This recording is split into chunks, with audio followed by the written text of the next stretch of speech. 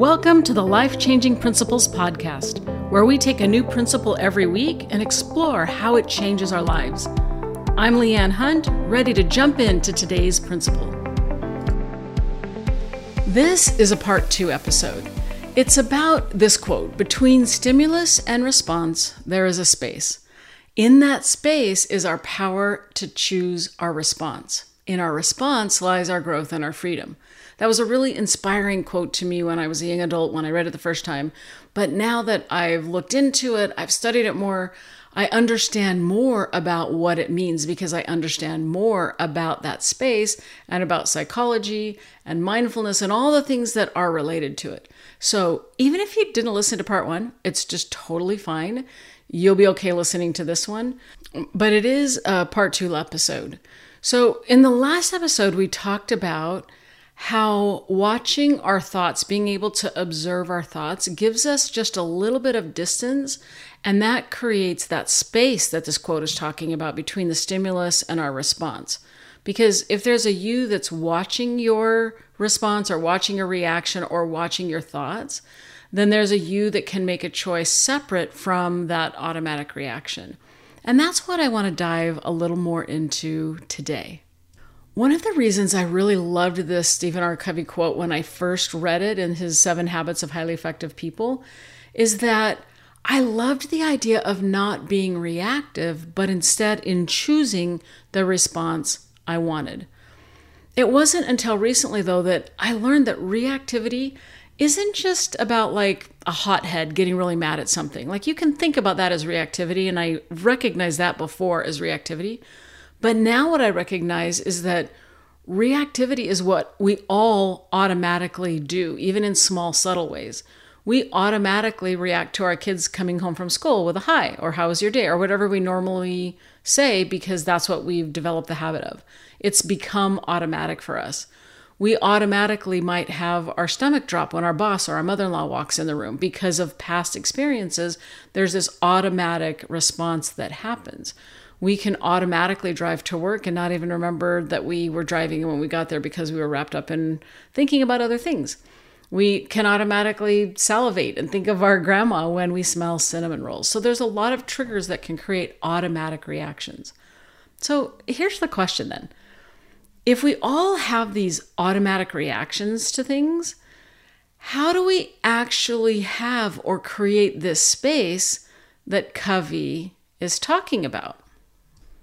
I mean, the quote says, "Between stimulus and response, there is a space."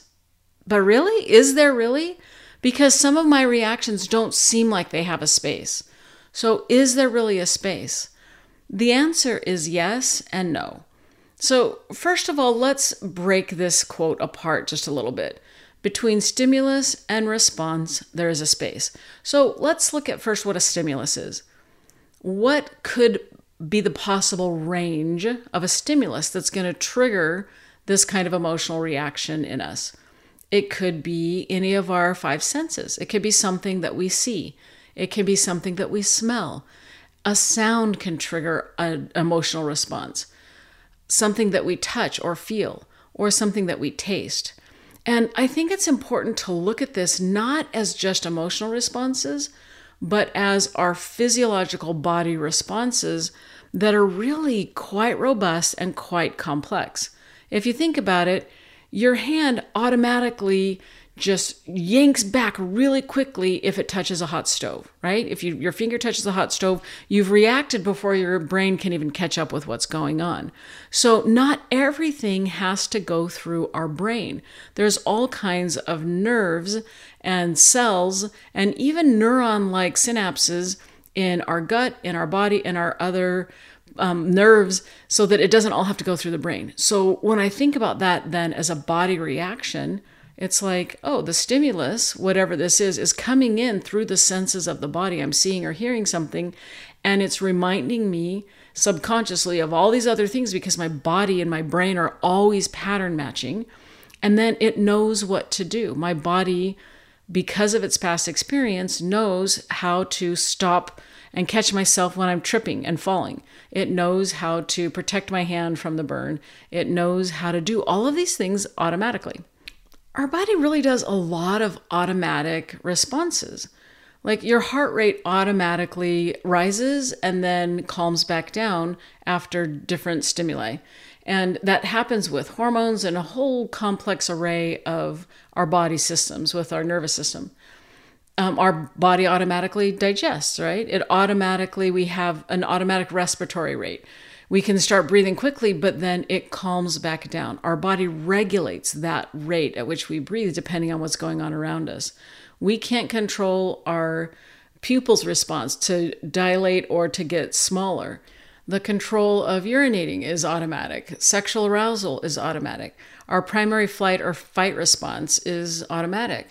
And if you think about your whole nervous system in your body, it's kind of split up into two halves.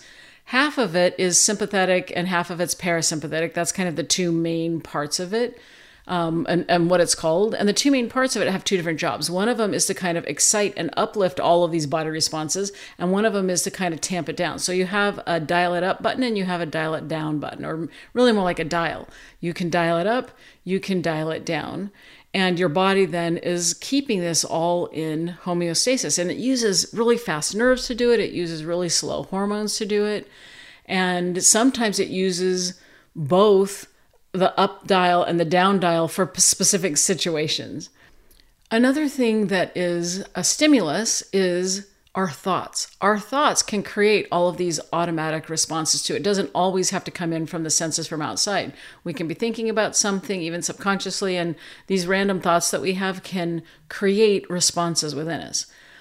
I kind of like to think of these automatic responses as like running away on the thought train, because our thoughts can just go and go and go, or maybe like jumping on the emotional roller coaster. Because once we get triggered, our emotions and our thoughts can just go and go and go and go, and we get carried away by them instead of actually pausing to take a look at what's going on. So the question is, if these things are automatic, if they automatically happen in our body, we don't ask for them, we don't give our body permission or deny permission to do it, it does it without our consent. It just happens. There's nothing we can do to stop it or control this. Well, then where's the space? If between stimulus and response there's a space, where's the space? This is the way I look at it. Instead of 3 parts, stimulus, space, and response, I think there's 4 parts. Stimulus, automatic response, which gets our attention, which is kind of cool, then space, and then response. So think of it this way. There's a stimulus, we see a snake in the grass. There's an automatic response, we jump, our heart starts beating, our muscles tense up, all of that is automatic. And then there's this space that we can choose to do something with, and then we can have a response after that. Some people in that space don't have a big space and they're not used to looking at or using or thinking about this space. And so the space is very small and you just skip right over it. And the response is related to the automatic response. They yell, they get angry, they start, as soon as they realize it's not a snake, it was really just, somebody wiggling the bushes or something. Then they yell and they get upset and they don't really take any time from their automatic response to decide what they're going to do about it. They just get on the drama train and they let their emotions take them away. Or they get on the thought train and they let their thoughts just take them away. And it turns into this big dramatic reaction. But other people have the same stimulus. They have that little snake in the grass. They jump, their heart starts racing, and their muscles tense all up. And so they still have that same stimulus and automatic response. But then if they have a greater space because they've been able to develop having that space before they react, then in that space, they can pause for a moment. They can take in the automatic response that's telling them, hey, something's going on. I just saw something here. They can give a moment and look at it to see what it is. When they realize it's someone brushing, wiggling the brush, then they can be like, oh, what do I want to do about this? And it depends on the relationship with the person. It depends on all kinds of things, but it's no longer an automatic reaction. They can choose what it is that they want to do. Last time we talked about how getting a little bit of distance from our thoughts can help us to reframe the story we're telling ourselves and can help us to hop on a different emotional roller coaster. Instead of one that's going to take us into a lot of reactivity, we can hop on a different one that's a little calmer, and we can decide what we think in the story that we're telling ourselves. And that helps in that moment of space that we have. There's another tool that I want to talk about today called mindfulness that can help us expand the space. It can help us be aware that there's even a space there. It can help us to notice what's going on in our body and to do something about it. So here's the way it works. Mindfulness is being aware of the present moment, being aware of your physical senses and that you're here right now, that you're no place else, that what you're doing is what you're doing, and to do it non-judgmentally. And so if we have a way of practicing mindfulness and are able to do this, let's take that situation again where someone has wiggled that bush, made you think it was a snake, you jumped, your heart's racing, your muscles are tensed, and in that moment, you become aware of, wow, something just happened. And if you're mindful about it, you can bring yourself to the present moment. You can notice your heart racing. You can notice that you've just jumped and you're in a new place. You can notice kind of that hyper-awareness that happens when you're looking around to see what this really is.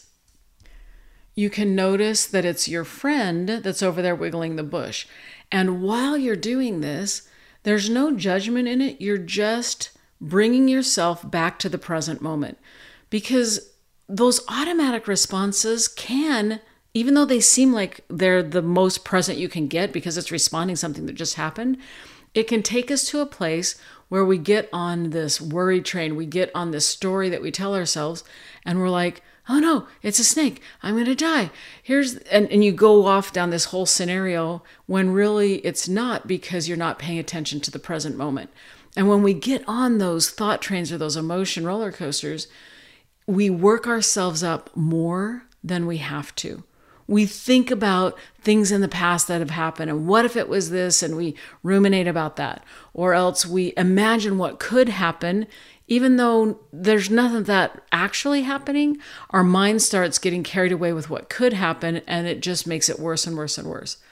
Mindfulness in the moment brings us to this present moment to say, wow, that was scary. My heart's racing. I can see now it's my friend. I'm already starting to calm myself because I'm using this mindful moment. I'm in this present moment. And now what can I choose to do about it? Using mindfulness right after you've had some kind of a triggering response to something helps in two ways. First of all, it opens up the space by managing the response. When you pay attention to your breath, when you are non-judgmental, when you just look around to see what's actually going on, it manages the stress response that automatically happened and starts to calm it down.